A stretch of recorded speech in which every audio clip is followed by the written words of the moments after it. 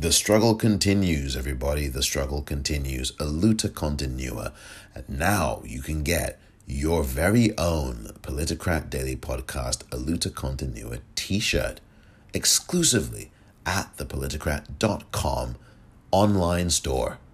The Politicrat Daily Podcast online store.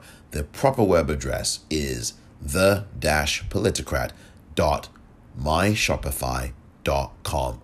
You can also go to thepoliticrat.com and scroll down. But to get directly to the store, it's the-politicrat.myshopify.com. New merchandise added on an almost daily basis. All designed by yours truly. So shop now and buy from the Politicrat Daily Podcast online store. Thank you for your support.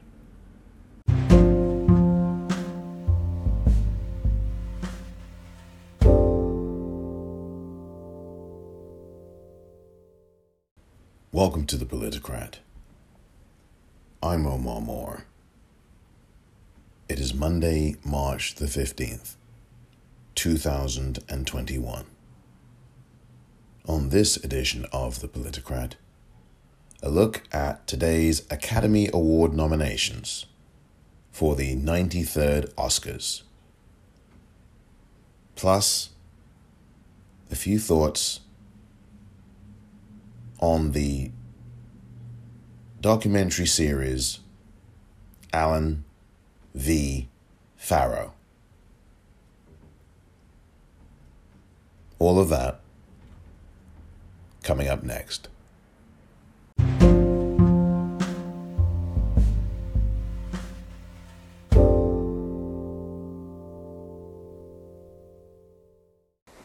The Father, David Parfit, Jean-Louis Levy, and Philippe Carcassonne, producers. Judas and the Black Messiah, Shaka King, Charles D. King, and Ryan Coogler, producers. Mank, Cian Chafin, Eric Roth, and Douglas Urbanski, producers. Minari, Christina O., producer. Nomadland, Francis McDormand, Peter Spears, Molly Asher, Dan Janvi, and Chloe Zhao, producers. Promising Young Woman, Ben Browning, Ashley Fox, Emerald Fennell, and Josie McNamara, producers. Sound of Metal, Bert Hemling, and Sasha Ben Harosh, producers. And last, The Trial of the Chicago Seven, Mark Platt and Stuart Besser, producers. Those were the nominees for Best Picture, announced this morning from London. As the Academy Awards nominations were announced, hopefully you got to hear them, but if you didn't, I will be replaying them as they were announced in full over two different bursts. So that is coming up, but the nominations this morning read out by Priyanka Chopra Jonas and Nick Jonas. And Nick Jonas, my goodness me, that outfit that he was wearing, my word, that gold, that gold suit, yellow gold, that gold that's yellow, not the gold, not old gold, but the yellow. Oh my goodness, that was quite a number.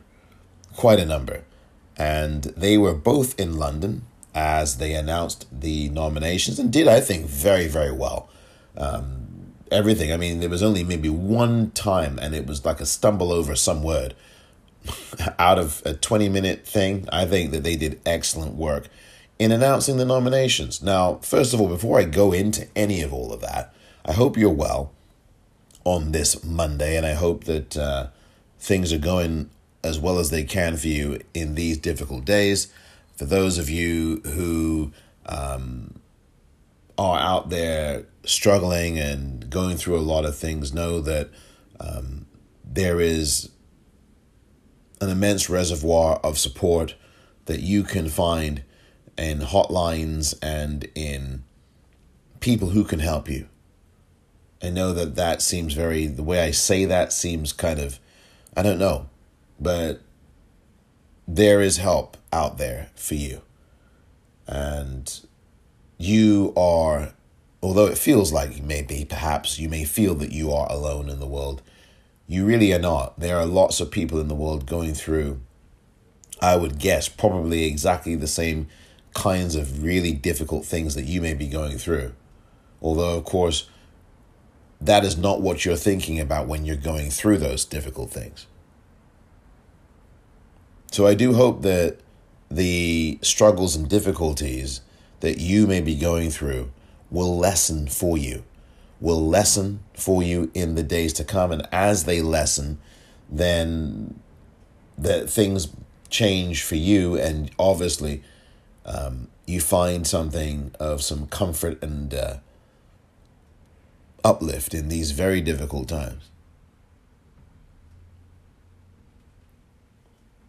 So I want to turn my attention now to the Academy Awards nominations. And look, I've, over the last few years, have really soured on the Academy Awards because, and I've known this for many decades. It's not as if I just realized this last weekend, but the Academy Awards is really an institution that is all about rewarding the next big thing, if you will, and having studio heads vie over you for your next contract. I know that's awfully cynical and reductionist. I'm simply saying that that's pretty much the truth. It's about making money off the next big thing, that next big star, that next big whomever. And it's about elevating that person by and large. Most of the times that we see the Academy Awards, the people who actually win those awards, and I'm talking now specifically in the acting categories, the people who win those particular Oscars overall generally do not have not done their best work, shall I say. I'm not going to say they don't deserve them, even though I would actually say that they don't. But I think, to probably put this a little bit less crudely, although I'm capable of putting things crudely, they perhaps have done better work in previous films. And what's more, the people that they have competed against for the Oscar that they end up receiving have most likely done better work than them. I mean, I can point to a million examples of this. I can point to Sissy Spacek, who I thought was very good in the film In the Bedroom. She lost out to Halle Berry, even though Sissy Spacek had won the Screen Actors Guild Award that year. That was 2002 in which she won it. Halle Berry ended up winning the Oscar for Monsters Ball. And although I was happy for Halle Berry, I don't think the Academy made the correct choice that year. And there we have it. So there's lots of those. Denzel Washington getting snubbed for Malcolm X. There's no way anyone in the world can tell me that Denzel Washington was not the best actor that year at the Academy Awards. I mean, there's just no one that can tell me that in 1992, when it was released, when Malcolm X was released on the big screen, that he did not do his best work, not only that year of any actor, but his best work of his career. He still has not done anything as good, as phenomenal as Malcolm X. That will be his epitaph. I'm sorry. There's nothing that Denzel Washington is ever going to do now as an actor, as a thespian, that is going to surpass what he did with Malcolm X. It's just not going to happen. There are actors I can point to everywhere who have delivered their best work in that one film. Marlon Brando's, for example, was On the Waterfront. That was by far his best work. It was far better than The Godfather, which I quite frankly think his performance in that is tremendously overrated. I can think of people, Paul Newman. I can think of Glenn Close. And by the way, Glenn Close will be coming up again later on for a very good reason. Glenn Close did some excellent work in films that she didn't get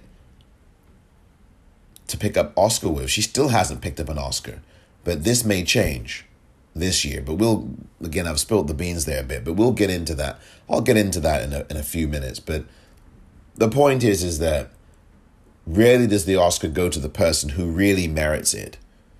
And because it is an industry, this goes back to my original point that this is all an industry backslapping thing.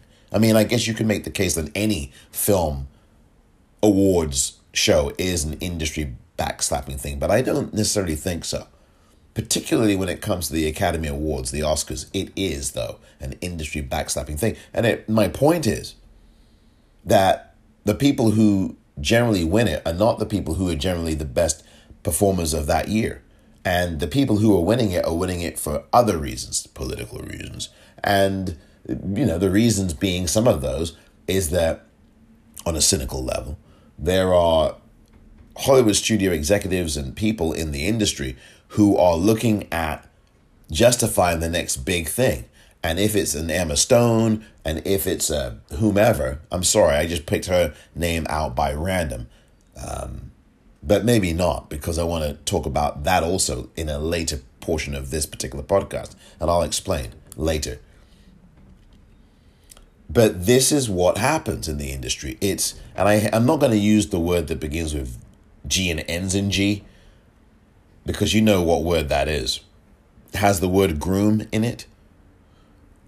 And they are cultivating, let me put it that way. What's happening with with many of the people who win, not all of them, but many of them, is they are cultivating these individuals so that they can go on and star in 7 other pictures. And 7 other films, several other films, and make a career out of it. Normally, it should be, okay, you've won, congratulations, bingo. Now, don't put your daughter on the stage, Mrs. Worthington. I'm just, In other words, you've won the Academy Award. You can now go home and good luck to you in your next film or films in the rest of your career. But it's all about marketing and making money, because the Academy Awards, let's say Jude Law, I think is a good example of this. Did he win an Oscar? I don't even think he did. He win for The Talented Mr. Ripley? God, I can't believe I don't remember whether he did or not. I don't think he did. Oh dear, and I should know this. I've been covering this stuff and pretty much know this stuff inside out, but not now. So that doesn't make me much use to you at this moment, because I can't tell you whether, off the top of my head at least, and I'm not looking it up. I try not to look any of this stuff up at all. Whether or not Jude Law won for The Talented Mr. Ripley. I'm not sure whether he did or not, but the point is, let's say he did, for sake of argument. You'll now then see, after that, 5 different films with Jude Law in them. I mean, he will just be in all these movies. And it's not necessarily just because, it may not be because he's got this great agent. It may be because they want to expose him so they can make him this big star. It's a star-making thing. Winning an Oscar is a star-making thing. And then you'll see him in this movie and that movie. Academy Award winner, Jude Law. And, that will just keep going. And it's a selling tool to sell their pictures. I'm telling you. That's what the Academy Awards are. They are a gateway to Hollywood studios selling their pictures in the future, their films. I say pictures. Scorsese says pictures. I think that's why I'm saying it, because I interviewed Martin Scorsese briefly on the red carpet a couple of years ago when The Irishman was just coming out in late 2019. And one of the things he always says is picture. And I now am finding myself saying that, a 2-year delayed reaction to that. But that's what this is about. It's a selling point. So you put that word Academy, an award and winner in a sentence next to or above the line, above the title of the actor's name, and that sells. That's a selling tool. Some people will look at that and say, oh, they won the Oscar. I better go see this movie because they must be really good in it. And then to their chagrin, yours truly, they come out of the movie theater and go, 2 years ago, they come out of the movie theater and go, really? He won the Oscar for that? all of that is to say that that is what the 92 previous years of the Academy Awards have been.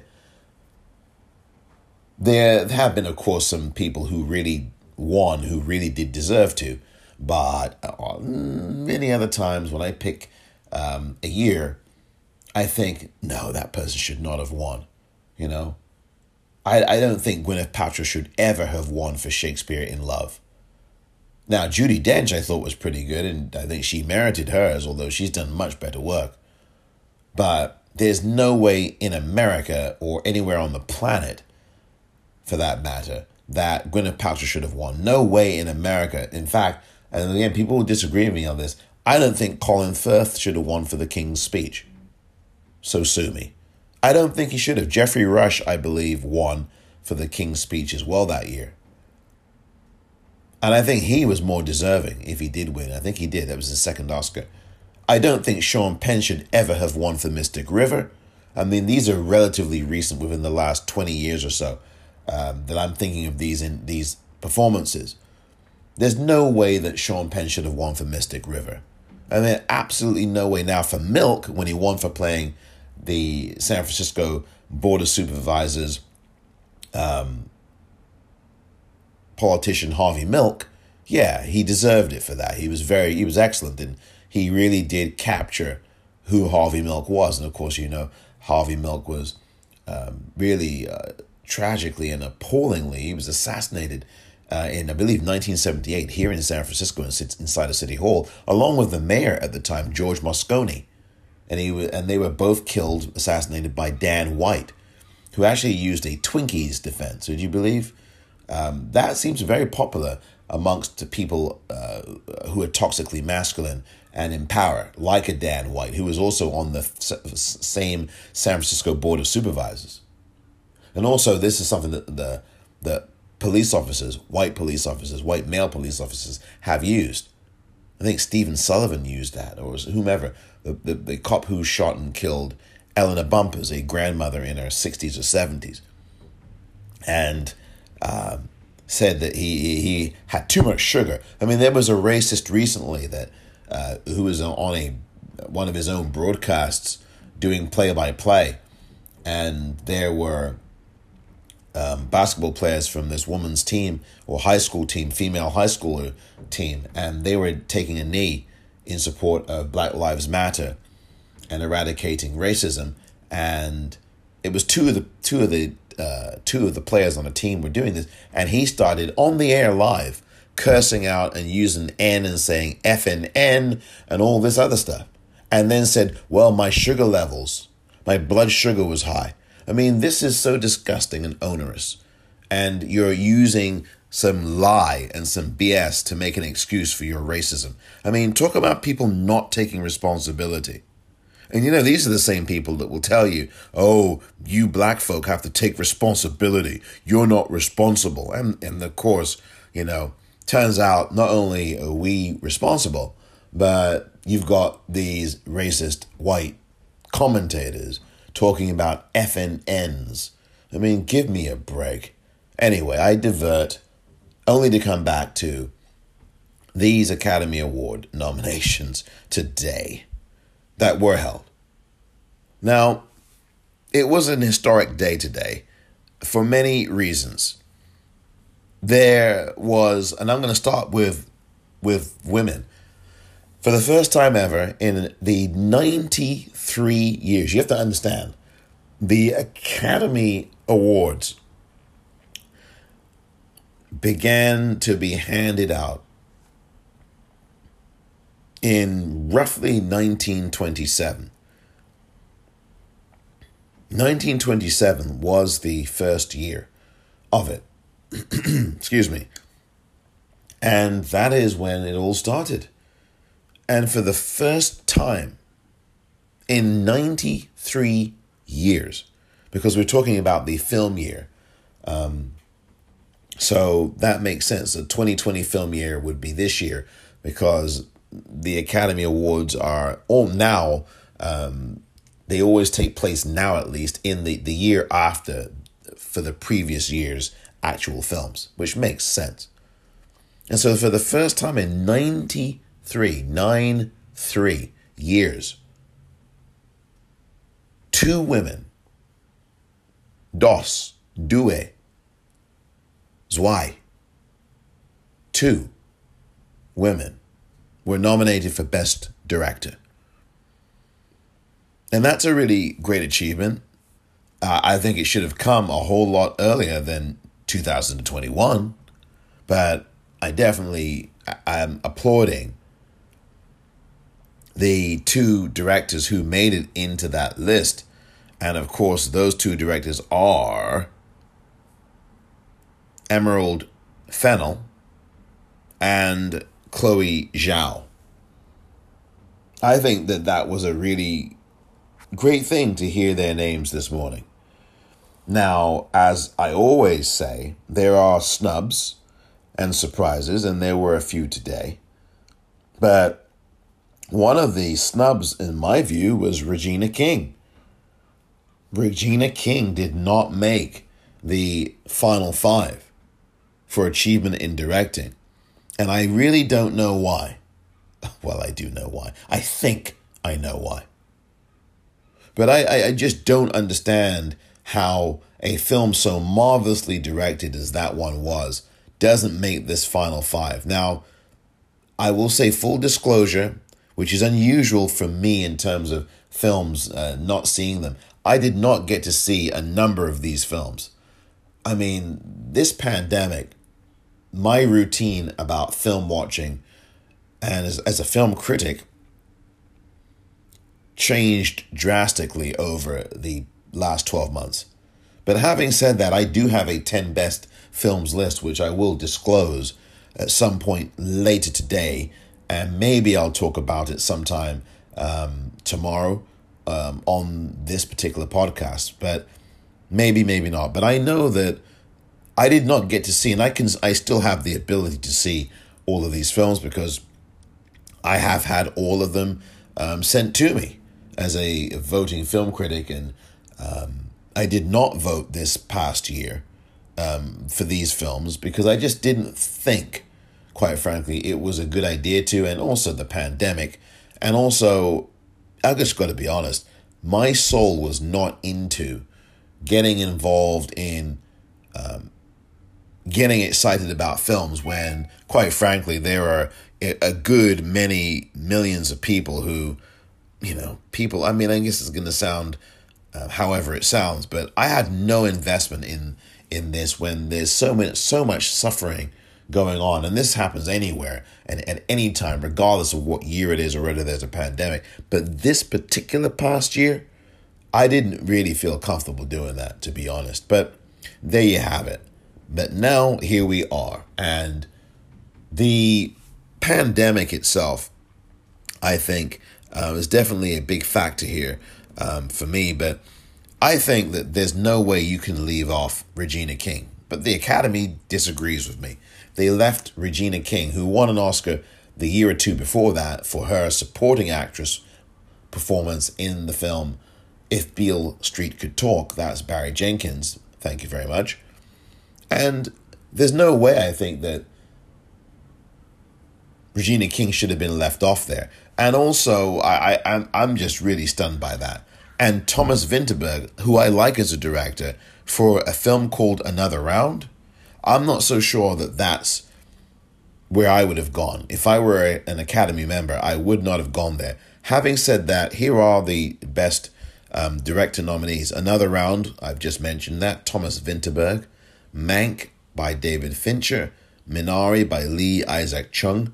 Nomadland, Chloe Zhao, and Promising Young Woman, Emerald Fennell. I'm really pleased with Chloe Zhao and Emerald Fennell on that list. They are, wow, I saw both of those, I can tell you. And those 2 films are very good. Very good. I mean, I think this is difficult to say, would you believe? Nomadland is, I think, real quality. Promising Young Woman is a good film. I don't think it's a great film, so I should dial back on my praise. It's a good film, and I think it is a well-directed film. But whether it's a great film or one of those films that is the best of the year, I would hesitate to say that. But it's a film that I urge you to watch. And also Nomadland. If you're able to get these on streaming platforms, please take a look at them. And I know that some of them are available to rent, to buy, whatever it is. But you've got to watch these certainly before April the 25th, which is the date of the Oscars. Minari, I literally have not seen it yet, but I can see it, and I will get to watch it very soon because I have it. I mean, it's here.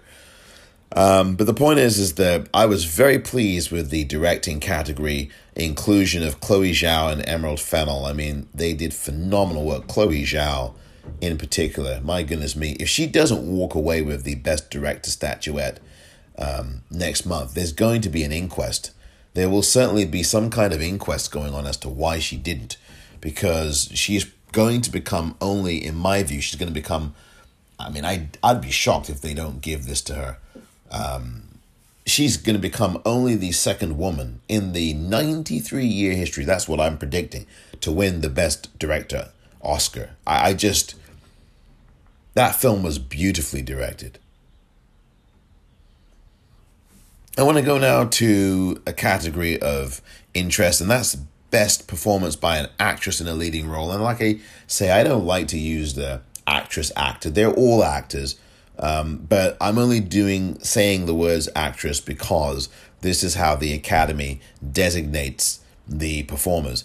What I prefer, and I've said this before, is that what the Screen Actors Guild do, which is to say male actor and female actor, which is really the way it should be in the Academy and all these other awards shows, but they don't do it that way. They go to the old-fashioned way. Performance by an actress in a leading role. And I'm going to play all of these through as they were announced, but I'm only going to mention a couple of categories and analyze them to just point out a couple of things. Viola Davis in Ma Rainey's Black Bottom, Andra Day in The United States versus Billie Holiday, Vanessa Kirby in Pieces of a Woman, Frances McDormand in Nomadland, and Carey Mulligan in Promising Young Woman. Now, when I spoke with Tim Gordon in yesterday's episode of this podcast, I had mentioned Vanessa Kirby, and I felt that Vanessa Kirby could be one of those actors who would fill that fifth slot or whatever. I mean, I hate to say that like she just got put into the fifth slot. She could have been put into the first slot, for all I know. But I felt that Vanessa Kirby did a very good job in Pieces of a Woman, and I did feel that there was a possibility that she could get on that list. And Tim and I had a disagreement about that.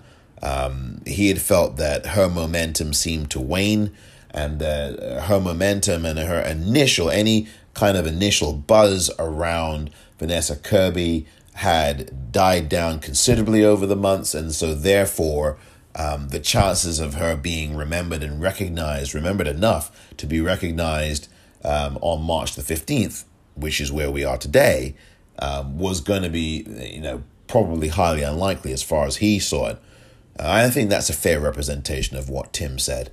And if you want to hear our conversation about the Black Reel Film Awards, which is the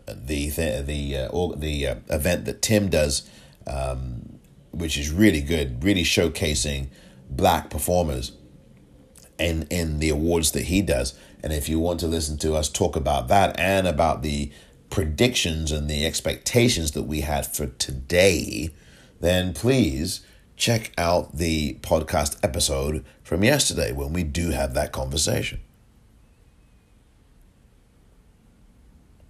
And I ultimately turned out to be correct about Vanessa Kirby. I mean, I had said it's either going to be Vanessa Kirby or it's going to be Zendaya for Malcolm and Marie.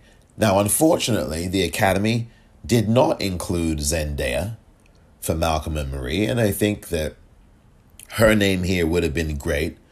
But what you had is a very competitive field. That's what this was about. You had a very competitive field of performers this year in the Best Actress category.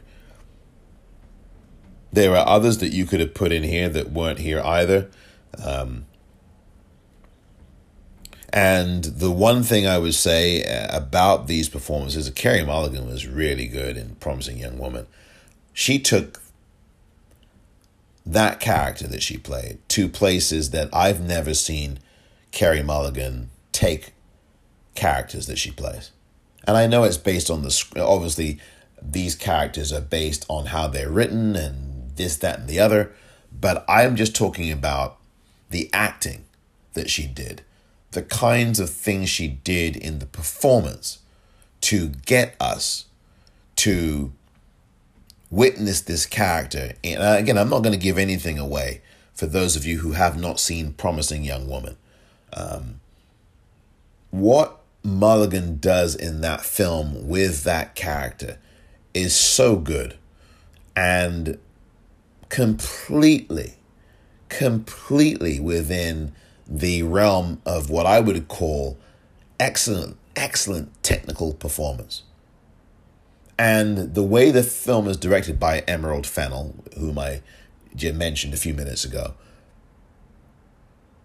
you would think that what you're seeing is somehow some kind of gimmick, but this is not a gimmick. It's really well constructed. The performance and how Carey Mulligan puts that character together, you gotta watch it. You gotta watch it. You really do. So that's what I have to say about Carey Mulligan. Viola Davis in Ma Rainey's Black Bottom. Now, that's available on Netflix right now.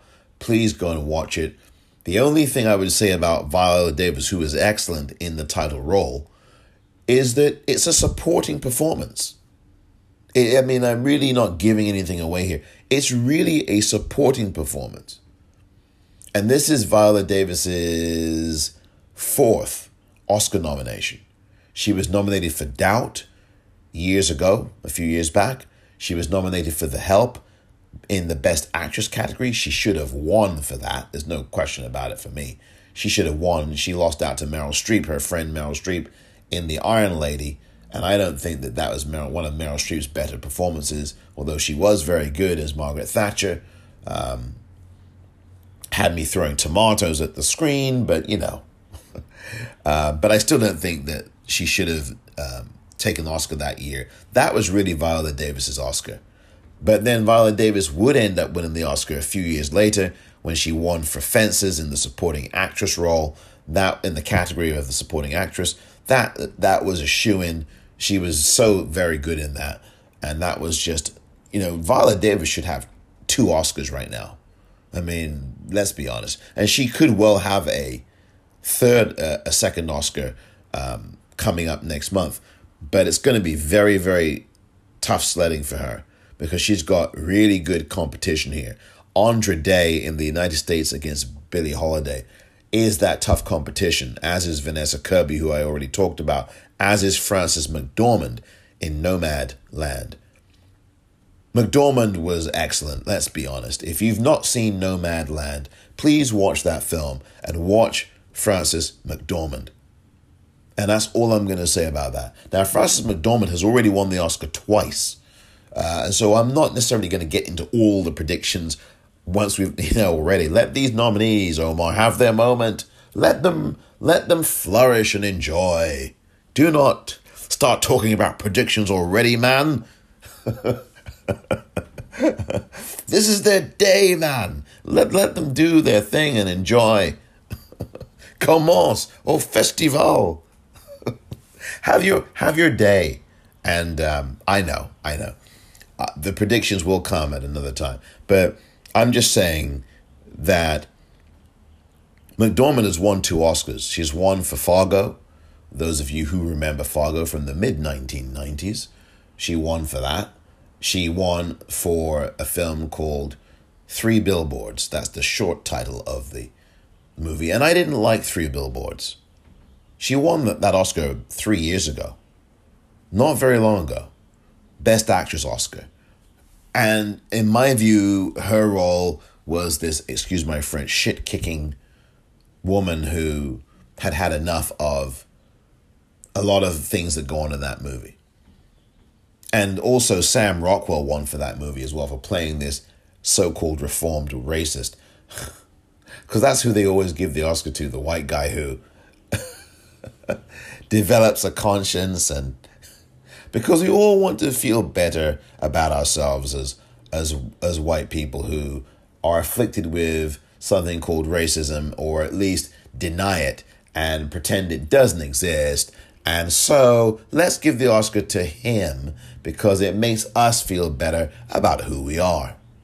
And then we don't have to really face who we really are or what we hide and lie about in our lives when it comes to racism and institutional racism and anti-blackness. We don't have. So that's what they do. It's like the whole the whole nonsense that, one of the, at the time, the Academy president at the time told yours truly, down in Los Angeles, when I went down there to do some press interviews or to interview people for the Popcorn Reel, my film website, which I will be revamping with some additional new material, which has not been put on that website for many a month. And I went down there to Los Angeles a few years back, and there was a certain Academy president who told me to my face, no, there's no politics in the Oscars. Told me that with a straight face, everybody. And so this is what happens, right? These are the things. But I want to get back to the Best Actress because, Best Actress, McDormand was excellent in Nomadland, and I think in any other year she would win. And this is the film she should be winning for, and she may yet win that third Oscar. But this film is the one she should win for. She should not have won for 3 Billboards. That was a cartoonish role. It really was. It was very flat. Now, there are film critics listening to me who will agree. There are film critics who are probably listening who would disagree. There are people who are listening probably who've seen that film and thought that she was excellent. And there are people like me who didn't. I don't think she was great in 3 Billboards. It was another kind of what and I love Rosie the Riveter. But what I saw on the screen was this reenactment of Rosie the Riveter, except in, real manifestation and taken to the extreme. I just really did not like that film for lots of reasons that I'm not going into here. Don't want to have this podcast be 3 hours long as opposed to 2.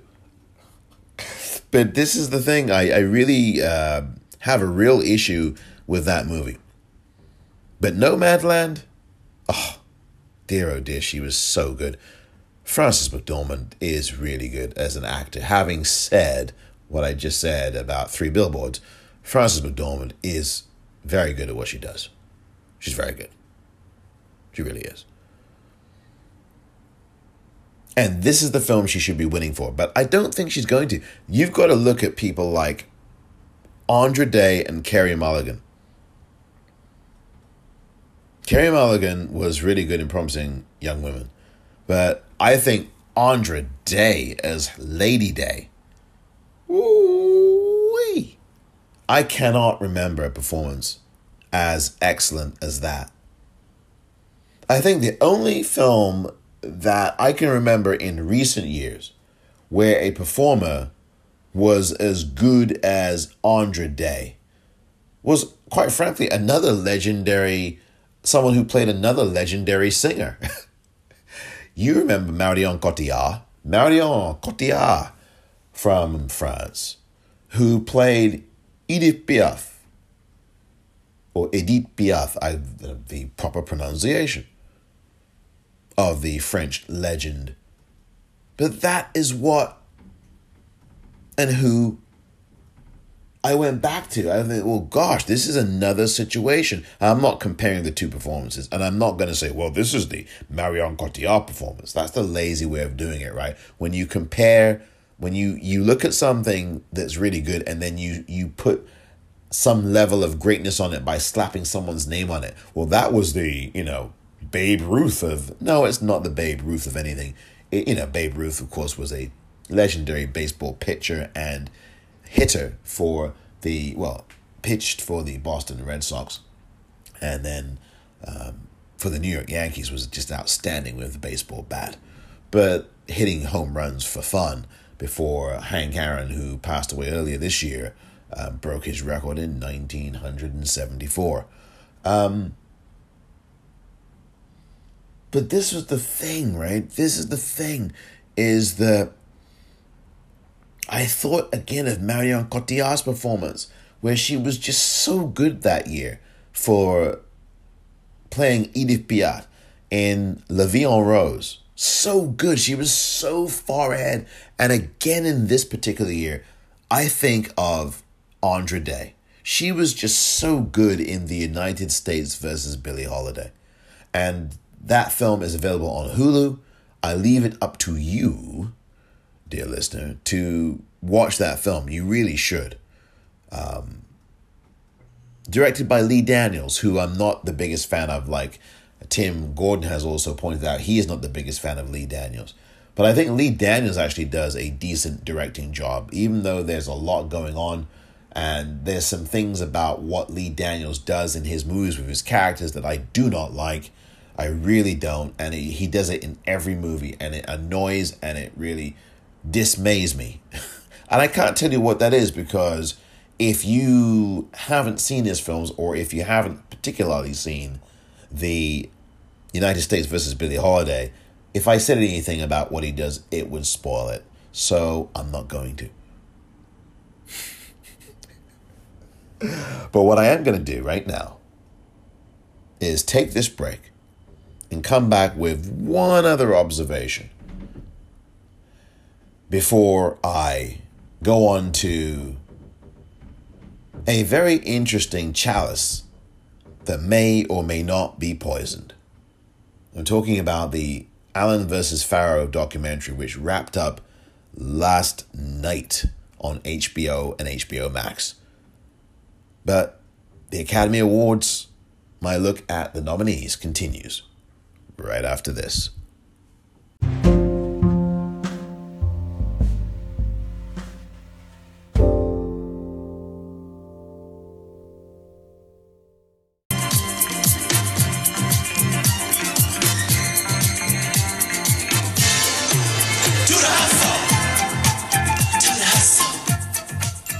Van McCoy, The Hustle.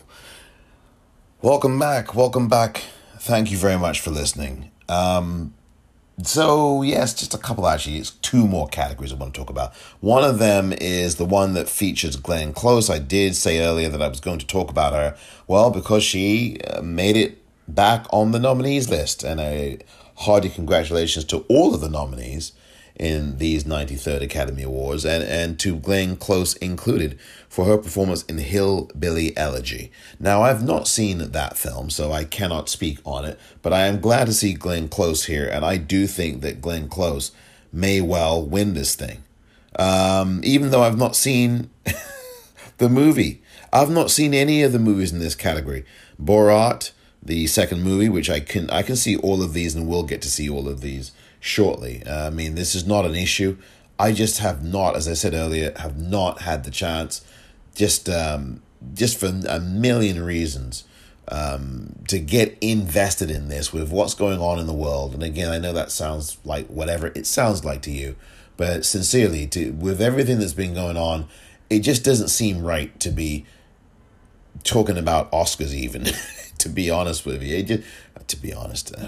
I'm being honest with you.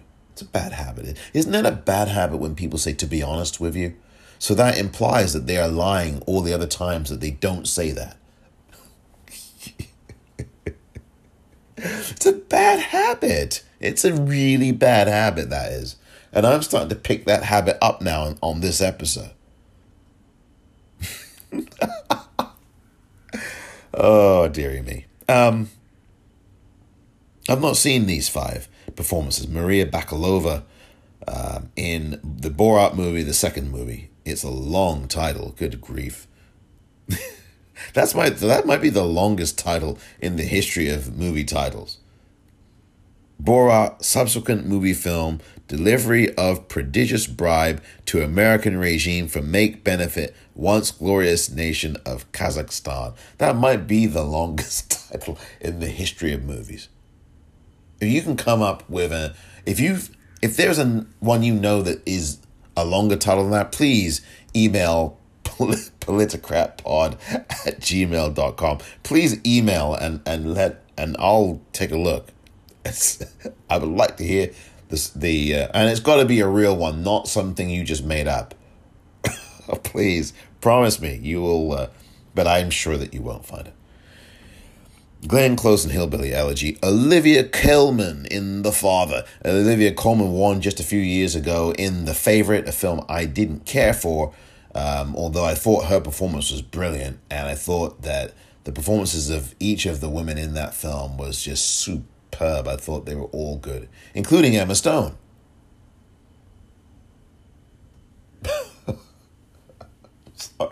I'm sorry. La La Land. I just cannot help myself. I'm really sorry, but La La Land, she should never have won for. I'm sorry. Emma Stone should never have won for La La Land. And not only for the performance. You know why she also shouldn't have won? Is because of that horrible speech she gave in the acceptance speech. That was She should never have won for La La Land. Never. And Emma Stone, I'm sorry, that performance in La La Land was just... I mean, and you think about the other films that... anyway. I am prone to divert to something that really does capture the way I'm feeling about certain things. But I think those of you who have come to expect these unexpected interruptions have been able to put up with it for now. Otherwise, you wouldn't still be listening. But thank you again for listening. I mean, I really appreciate it because there are lots of better things you could do with your day or with your evening or your night or whenever you listen to this podcast. I do thank you for that. Your loyalty is everything. As I begin this second year, this is the start of the second year of the Politicrat Daily Podcast. After yesterday's 1 year anniversary, now March the 15th, 2021, a new year begins for the Politicrat Daily Podcast. So thank you, and thank you. So Olivia Colman won for The Favorite just a few short years ago. It must have been just two years ago now, I think it was. 2 or 3 years ago. I think it was 2 years ago. She won in 2019, as best I can remember. And then Amanda Seyfried, I think that's her first nomination in Mank. Congratulations to her. I've had a chance to speak to her years ago in person. Really open and honest person too. And, you know, she really is very, very much a very reflective person for someone that I think is still quite young, very young. And she's grown in the industry. I think that she's good. I think that she's got more good work to come. And I'm excited about her career now. I think that this will, no matter what happens on the night, she will certainly get. And again, this is about industry rewarding people with more work. And she'll definitely get more work. And I think, and again, I've not seen Mank. I've not heard great things about Mank, but I will watch it. And so I can be better educated. And Minari as well, Young Jun Yoon. Now listen, again, we've got another person who is Asian in these nominees. I am really pleased about that. Because I said this the other day, maybe on this podcast or elsewhere, that there just aren't enough Asian actors on these lists. The Academy is not doing that. And we've seen Asian actors for decades doing great. Decades. And the racism against Asians in Hollywood, oh boy, oh my God, oh my goodness. If you look at well, can we start with the Charlie Chan films, please? or not, please? I mean, my God. Frightful, I tell you, frightful. And the Native Americans, don't get me started. And you know about black people and how Hollywood has absolutely demonized us from day one. And Klan recruitment went up with The Birth of a Nation back in 1915. Klan recruitment went up in the United States as a result of that film. Seriously. No movie is ever just a movie, dear listener. And I think that you're obviously aware of that. When you look back at some of the films that have had this kind of impact and what those films are really saying, especially that one, The Birth of a Nation. Not to mention Gone with the Wind. Oh, dearie me. Anyway, I hate to say transition with an anyway, but I do say here that in this category, Glenn Close, Hillbilly Elegy, even without seeing it, I have a feeling that she's going to win this Oscar. I need to see the movies, though, because Glenn Close has been nominated at least 7 times now. This will be, I think, her 6th or 7th nomination. She was nominated for The Wife 3 or so years ago, 3 or 4. She should have won for that. I think it was about 3 years ago now. She was nominated for that. She should have won for The Wife. She should have won. She didn't. She didn't win. I mean, it's just unreal. I think the Academy, and I was talking to someone about this recently, and we came up with the ideas that we don't think the Academy likes Glenn Close. I mean, my gosh, all the stuff that she's been nominated for, and she just came away with nothing out of the Academy. I mean, we know about Fatal Attraction, we know about Dangerous Liaisons, we know about a number of other movies. I think she was nominated for Jagged Edge too, I'm not sure, but if she wasn't, it's just, she's done so much good work over the years. And it's truly a sin not to have her as an Oscar winner. Again, Oscars aren't everything, and I've got a lot of problems with the Oscars. I've made it very clear about the Oscars. They are not the be-all and end-all in my world, and maybe not, and I doubt in your world either. They are, again, I've said it a million times here today on this episode, that they are about rewarding the industry with opportunities to make more monies off of someone who has won. I'll put it that bluntly, that crudely, and that cynically, and that truthfully, because that is the truth. And it's not about necessarily the craft, it's about the money-making opportunity that these studios have to make a mint promoting a movie with the person who won the Oscar being in that next movie.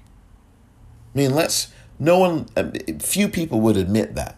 But that's the truth. There are people who would admit that, but that's exactly what's going on.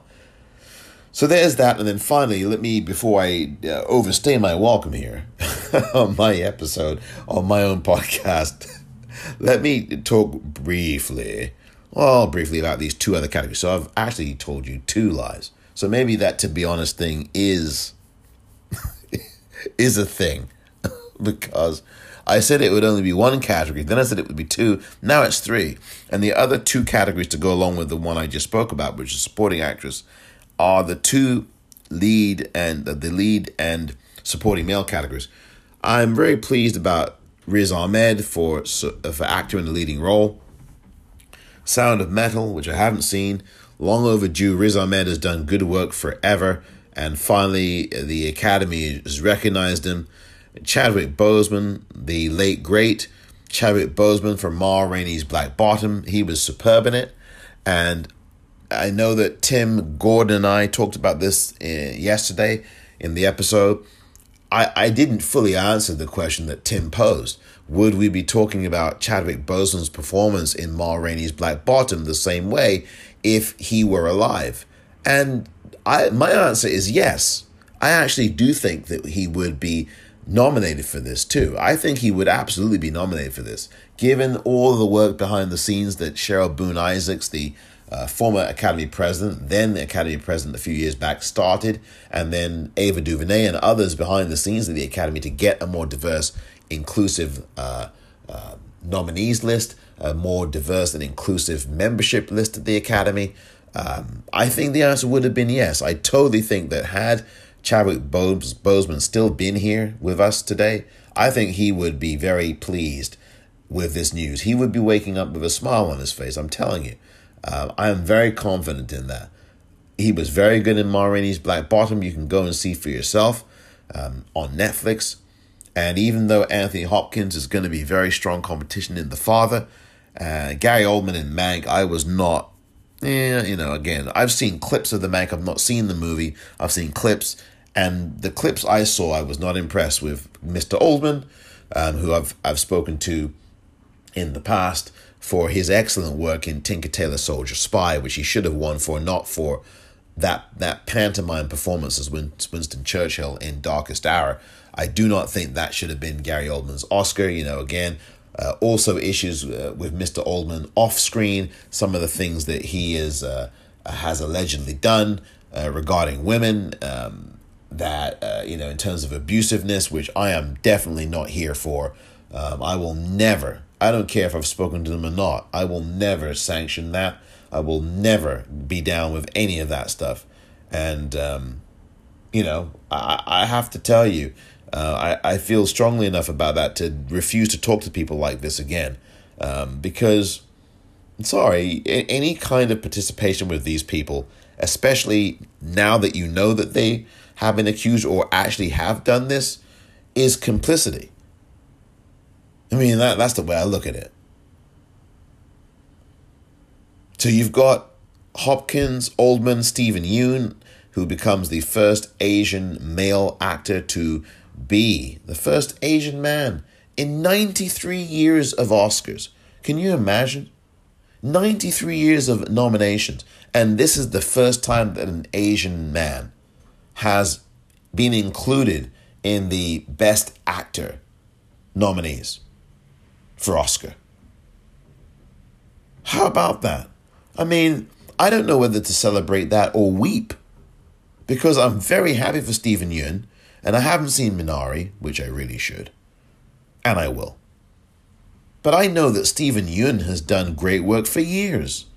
I've watched his career on a number of, I've followed his career, and this guy routinely does great work. Routinely, and he never gets looked at. He doesn't even get looked at. He doesn't even get window shopped for his work, I'm telling you. At least not on the big screen, he doesn't. But Stephen Yeun is a really good actor. And so I'm really pleased for him. I'm pleased for him. And Riz Ahmed as well. So they get their due.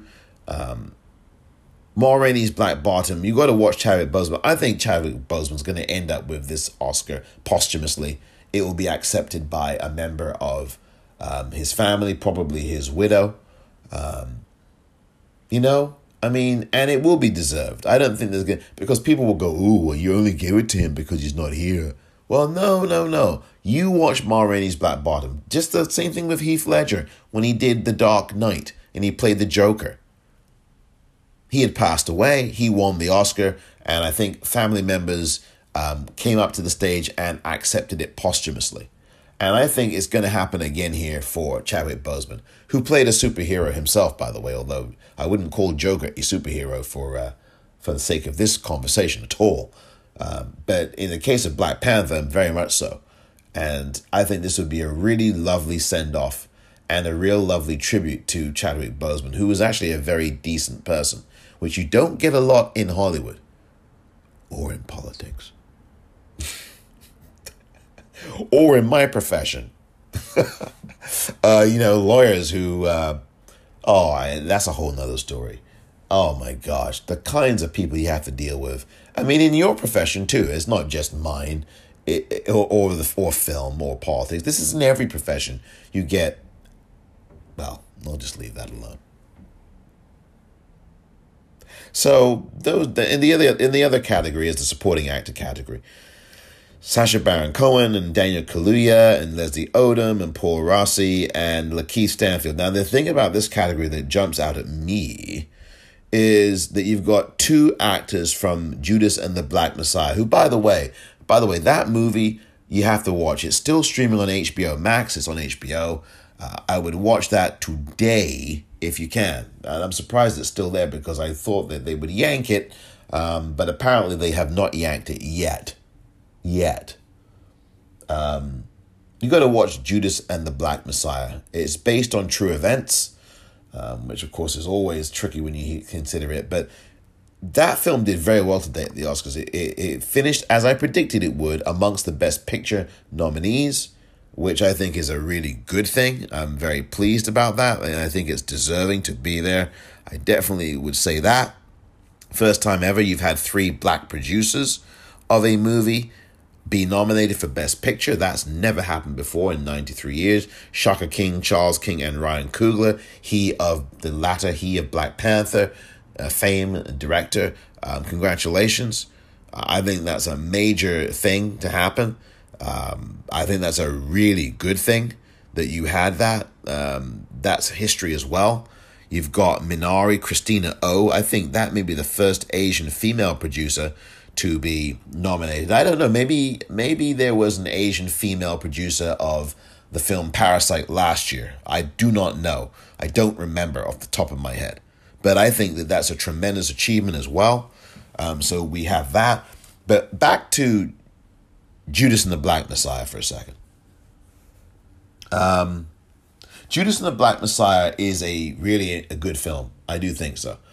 But my issue with what the Academy did this morning was to put both Lakeith Stanfield and Daniel Kaluuya. Now, Daniel Kaluuya has done some very good work in his career. So has Lakeith Stanfield. Both of them were in the same movie together in 2017. And you know which movie that was.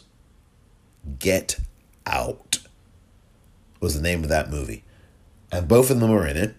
And now both of them are in the same category of Best Supporting Actor for Judas and the Black Messiah. What the issue is that they are both in the same category.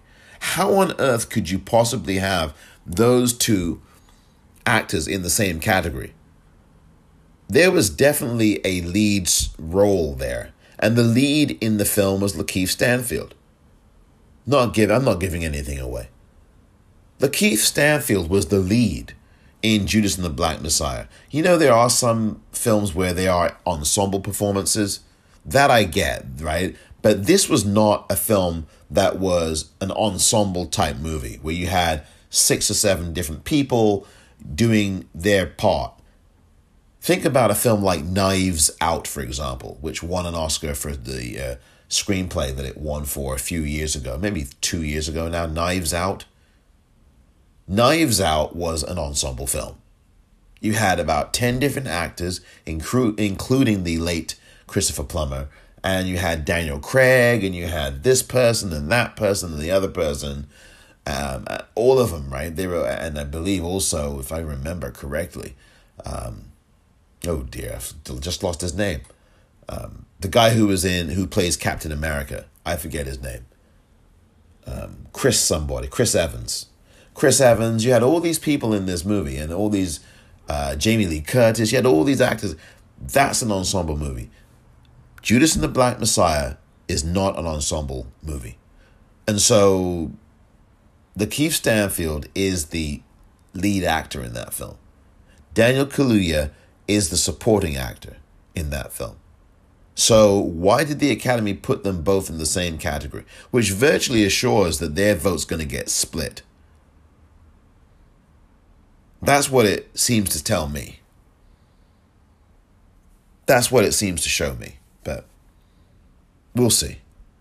And I think they did that because they didn't want to leave one of those two out. And also because you had 5 very good, even though I've only seen...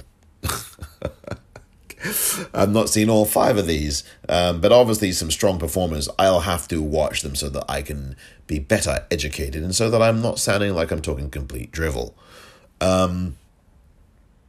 But again, I do think that the Academy there is a curious one, Lakeith Stanfield, because although he was good, I didn't think he was nearly as good as Daniel Kaluuya was. And I am really surprised that Lakeith got on. I'm happy for him. I'm surprised he got on. But Lakeith, I think that nomination was also for his body of work so far, because he has done some really good work.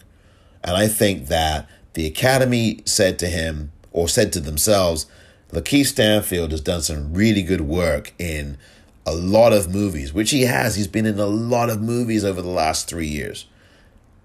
And I think the Academy, the mindset amongst some of the voters was, well, we're going to put him here and say thank you, keep going. That's what happens in some of these nominations. I'm happy for Lakeith, though. And you never know. On the night, he may pull it off, but I don't think he will. It's going to be one of the other three actors. I promised I wouldn't really do predictions, but I kind of am, aren't I?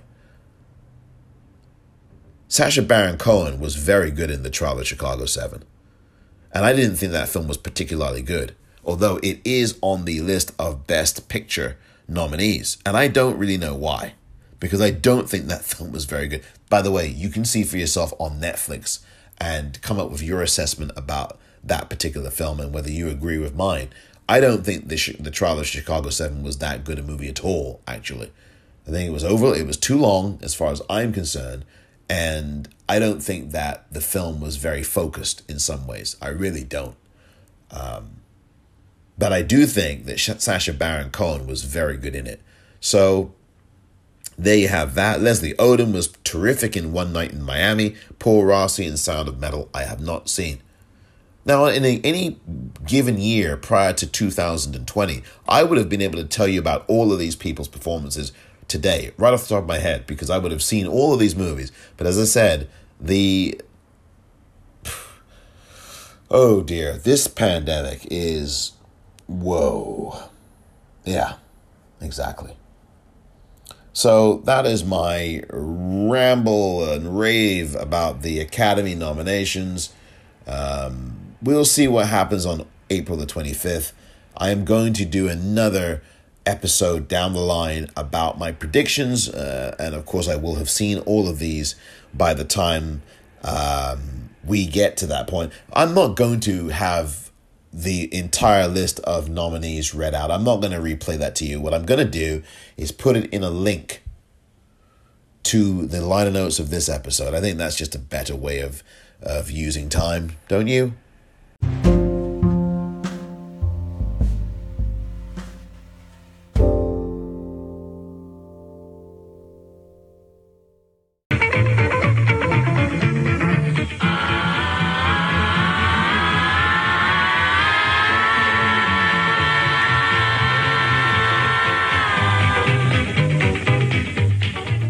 Mary Ford and Les Paul. How High the Moon. Wow. Les Paul and Mary Ford. Mary Ford and Les Paul. My goodness. Man, that song is just terrific, isn't it? Don't you just love that one? Les Paul, one of the wizards of the guitar. Jimi Hendrix, of course, the greatest guitar player of all time. There's no question about that for me. Eddie Van Halen, who has also passed away, like Les Paul, like Jimi Hendrix, also a really good guitarist, but Jimi Hendrix for me is the number. And also Prince, who's also passed away, one of the great guitarists as well.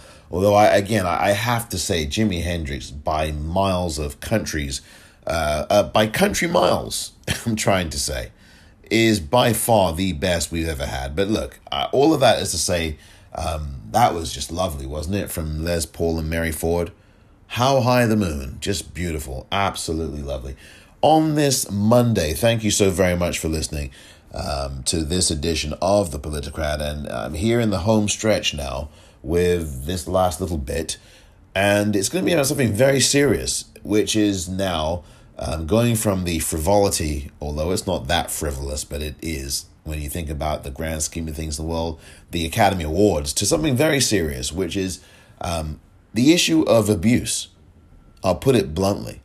The issue of abuse and child molestation and violence against girls and women and boys, for that matter, as well, because, we've got the Catholic Church, and excuse me for getting into mentioning even a religion here, but for them to come out at the Vatican today and be saying that they regard marriages by people of the same gender or the same sex, as they put it, as sinful, as sin, you'd better really start looking at your own house, mate. I mean, the Vatican better look at its own place before it starts talking about people marrying, because people marrying is not sinful. People of the same gender marrying is not sinful, and it's not sin. You know what is sin? Domestic violence. You know what is sin? The church, Catholic, allowing priests to go from one place to another after they have abused little girls and little boys. That is what is sin, and that is what is sinful. That is what is evil. I mean, I think sin is too light a word. So let me just throw that in there before I get to the other serious thing, which is the abuse that was and that has been talked about these 4 episodes of the docudrama, or rather the documentary series, Alan versus Farrow. And for those of you who have HBO or HBO Max, I have recently come crawling back to HBO, but really through HBO Max, because HBO I had quit because of Bill Maher. But again, I'm back with Max instead because there's some really good stuff on there, and Bill Maher can what. But Alan v. Farrow, for those of you who do not have HBO or HBO Max, is a 4-part documentary series directed by Kirby Dick and Amy Ziering. Now, both of them are excellent documentarians. They have frequently focused on issues of violence against women, on abuse of power, and how those things really create such a horrific atmosphere that punishes women and punishes the powerless. And we've seen that in their films The Invisible War, which is a really good documentary that they did a few years ago about rape in the military, in the United States military. We've seen that in The Hunting Ground, that really strong, effective documentary they did about rape on campus and how trustees turn their backs because, of course, for them, they don't care about women being raped on their campus. They want donations coming in, and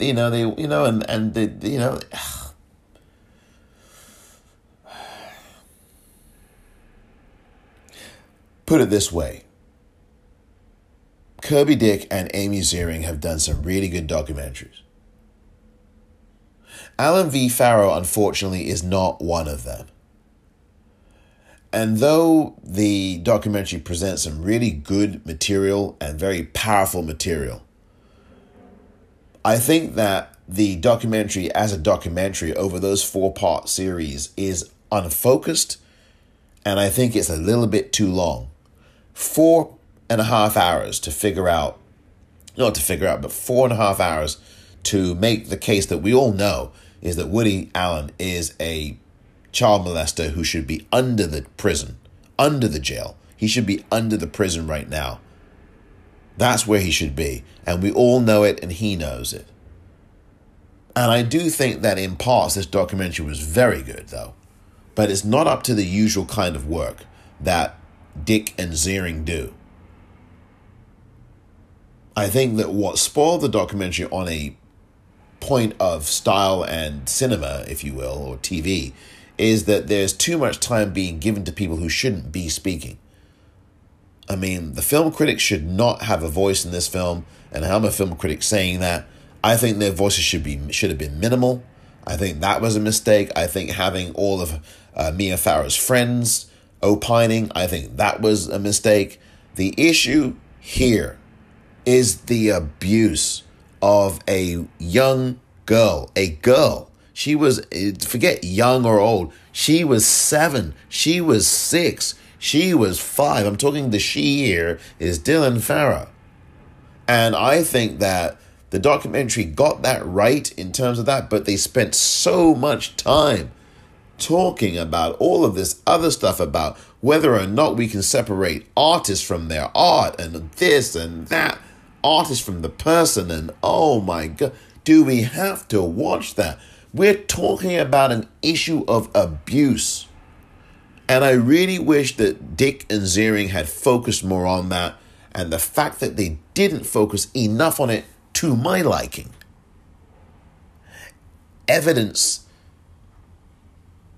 evinces, I should say, a lack of focus in general. And that's a shame. It's the first documentary that I feel that they didn't perform and hit the notes they needed to. Now, episode number 3 was the one where they really did actually hit the notes.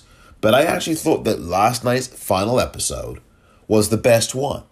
And I'm not going to give anything away for those of you who haven't seen it. But I do think the final episode of this thing was the best. Now, the things I just said about the other people, the film critics, if you think that's a giveaway, then I've given it away. But I don't think that's a giveaway because I didn't tell you anything about what they said beyond what I said about art and artists. But if you really do want to put yourself through nearly 4.5 hours or about 4.5 hours of some very unpleasant things, as you can imagine, I mean, please, unless you're someone who's been through what Dylan Farrow and millions of other survivors have been through, 4.5 hours of this, well, it's going to be triggering to you. It's going to be, well, I shouldn't characterize it anyway. It's triggering, this stuff. And I think it's triggering even if you've not been someone who is a survivor. It's extremely traumatic. You know, I'm not someone who's a survivor. I found it incredibly, incredibly traumatic to listen to. So can you imagine how those who are survivors, can you imagine what it must be like for them? I just don't. My heart goes out to anyone who is a survivor. I am 110% in your corner, whoever you are in the world. I'm telling you, you will have a partner here. Not just an ally, a partner who really wants to eradicate this from this planet and from, and this toxic masculinity. One of the things that this documentary does do is show you, as Dick and Ziering do, Kirby Dick and Amy Ziering do, which is to show you again about how power really does shut people's lives down and the abuses of power do, and how that absolutely kills opportunities, kills generations, kills societies, destroys societies. And that they are willing participants of all genders when it comes to the white straight male patriarchy. There's willing participants. There are black participants. There are white female participants. There are all Asian participants. There's so many people that just because it's a straight white male patriarchy, that doesn't mean that there aren't some black men and a few black women on occasion, but mostly black men, straight or gay, who perpetuate that, who join it, who enable it. And it doesn't mean that there aren't white gay men who don't do the same thing. Of course there are that enable this stuff. And there are plenty of white women who do. So this is...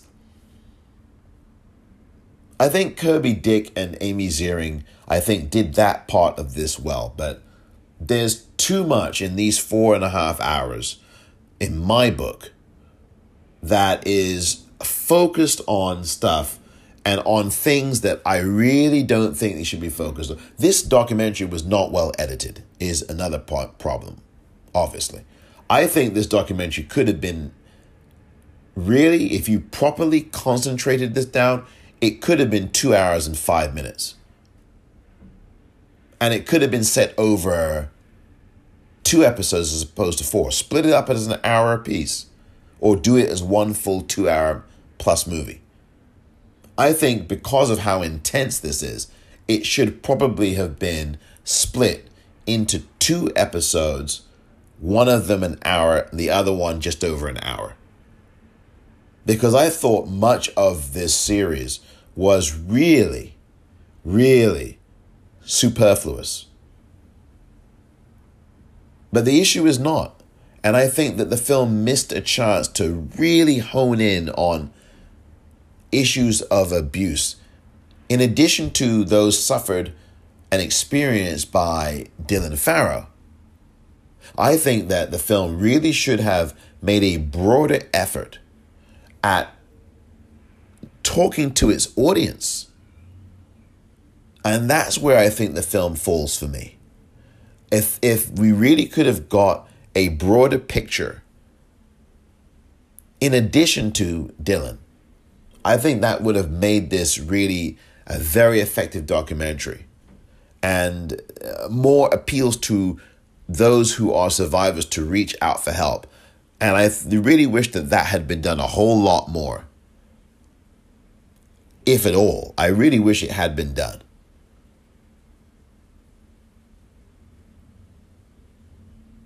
It's just, I think, a documentary that does not go deeply enough and doesn't also look at Mia Farrow too. Because two things can be true at the same time. There's no question that Mia Farrow suffered grievous abuse and harm in this whole thing as well. But one could make a case, unpopular though it may be in some corners of this wonderful globe, wicked globe, beautiful globe, that she too helped to enable this abuse of Dylan Farrow. And there's one moment in that documentary in episode number 4, which was the final episode last night, that I thought was absolutely exploitive of Dylan. And it came at the hands of Mia Farrow. Those of you who have seen it can probably guess which part of it I'm talking about. But I'm not going to say anything more about that. Please take issue with me and email me at politicratpod@gmail.com with your thoughts if you've seen it. Because two things can be true at once. They always can be, because we're human beings. And things aren't so cut and dried. I'm not justifying anything. I'm not condoning anything. I am simply saying that that is where we find ourselves on this planet. This, to quote Jamie Foxx from Collateral, the movie from 2004, this big ass nowhere that we live in, right? That's where we find ourselves as people.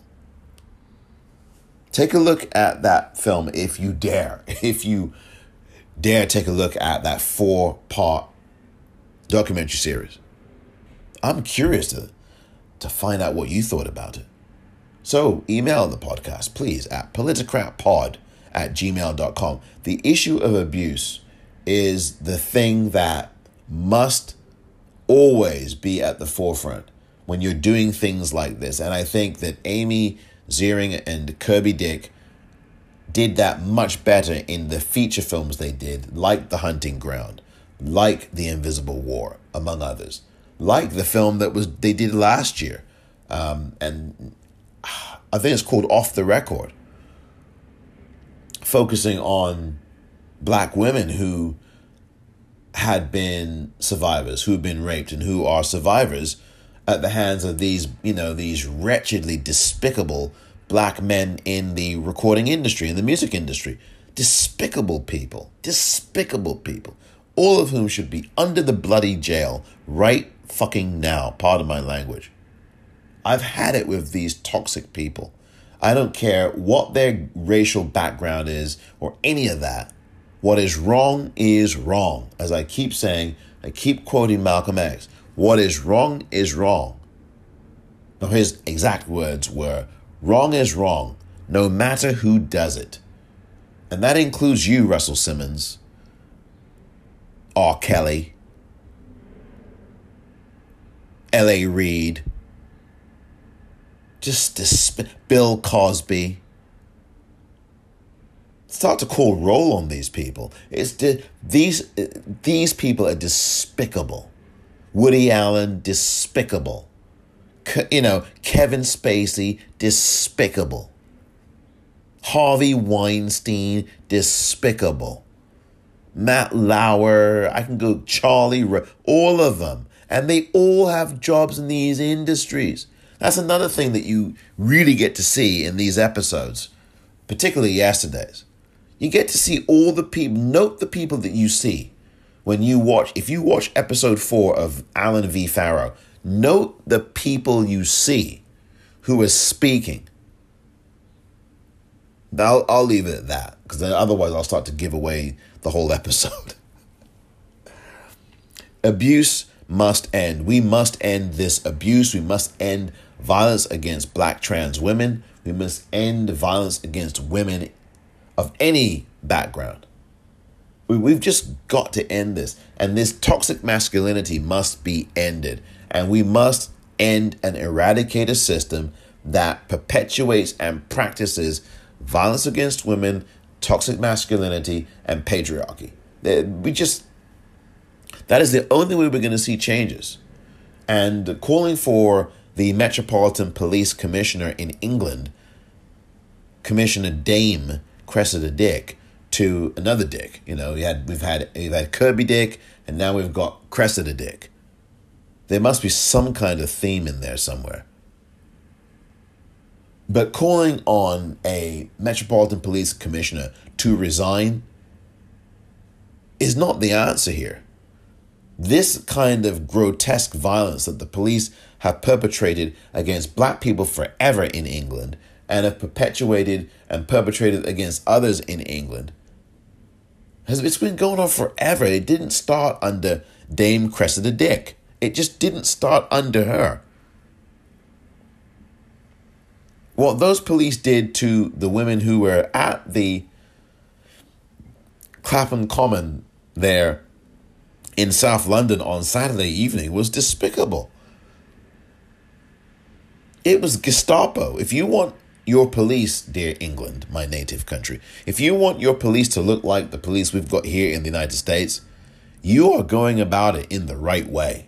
You are well on your way to Gestapo land, fascist land.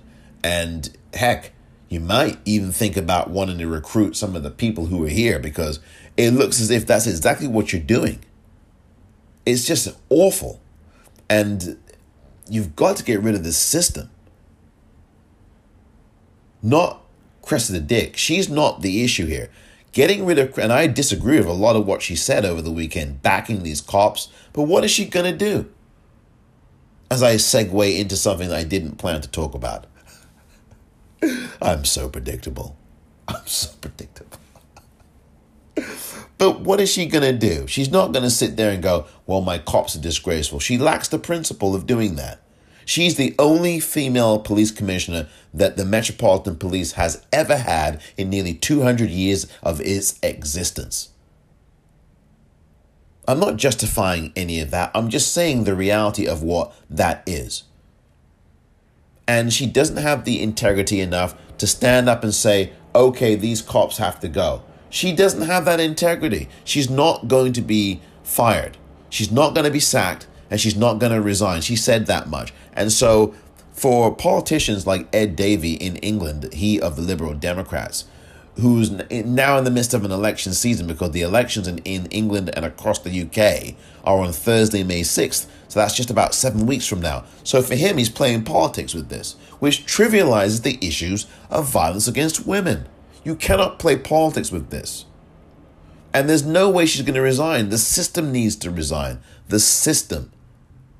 Now, in the case of Governor Andrew Cuomo of New York State, the system needs to resign, but also he needs to resign as well, because of what he is accused of doing, and because of what I believe he actually did, which was to make a lot of women's lives deeply uncomfortable and break them, and absolutely break them forever. But even with that said, the courage of the women who have come forward it really inspires me, and it just inspires me as a person, not because I've gone through anything like this. I haven't. I'm very fortunate to not have gone through anything like this. You know, most people in the world probably cannot say that. But what I can say is that these particular women, any woman who speaks out and is that bold and brave to do so in a misogynistic patriarchy and a man-loving, toxic masculine-loving world, I mean, that it takes an act of real bravery and courage. And I'm not trying to lionize anybody. I am saying that I support women, no matter what. I mean, I believe them. I really do. And I told you, I voted for someone who I think is a rapist. I totally think that Joe Biden did rape Tara Reade. I believed her. I believe her. I believe her. And I voted for someone who I think was a rapist, is a rapist. And so, that makes me complicit. And I still think about that even now. It's just horrible. And we have to start being intersectional. I'm going to talk a lot more about intersectionality and everyone standing up for each other's causes, which is not happening. Because, I will stand up and talk about this, but then there will be people who won't have my back or our back when Black Lives Matter is going on. They're strangely silent. I'm going to get into that someday, hopefully sooner than soon. But since I have gone on about this and made my point, I do want to leave you on this Monday thinking about what I've said today, because the Oscars are the Oscars, and that's always going to be what that is. Although, again, there's changes that are happening, and you're seeing the fruits of those labors coming around now. I'm thinking of Carly Simon's song "Coming Around Again," but we're seeing these fruits coming around. These changes are coming, and it's been a lot of hard work behind the Academy scenes, like the former president, or then president of the Academy, Cheryl Boone Isaacs. Incredible work she's done behind the Ava DuVernay and a number of other people who have done everything to change the diversity and actually to make this diverse and inclusive. The Academy membership and also the nominees that we saw today is clearly evidence of that. But I must say to you, this Woody Allen, Mia Farrow documentary, although it certainly makes it very clear that the nail in the coffin of Woody Allen's career in America is pretty much in, and good. I'm glad. I'll drink to that. There's still some things about the documentary that, as I've already told you, I have some real issues with. And I don't think the documentary went as far as it should have. And again, the editing, whoever edited that thing, did not do a good job. And the whole thing is unfocused. You watch all 4 episodes if you dare, on HBO Max, and you tell me if you agree. Really, tell me what you think. Not if you agree, but tell me what you think. Because I think the thing was really unfocused. It was really unfocused. And Dylan Farrow, I am so supportive of her and of anyone who goes through these things, who is a survivor. Again, I'm a partner to any of those individuals out there in the world. Because partnership means that you are in this for the long term.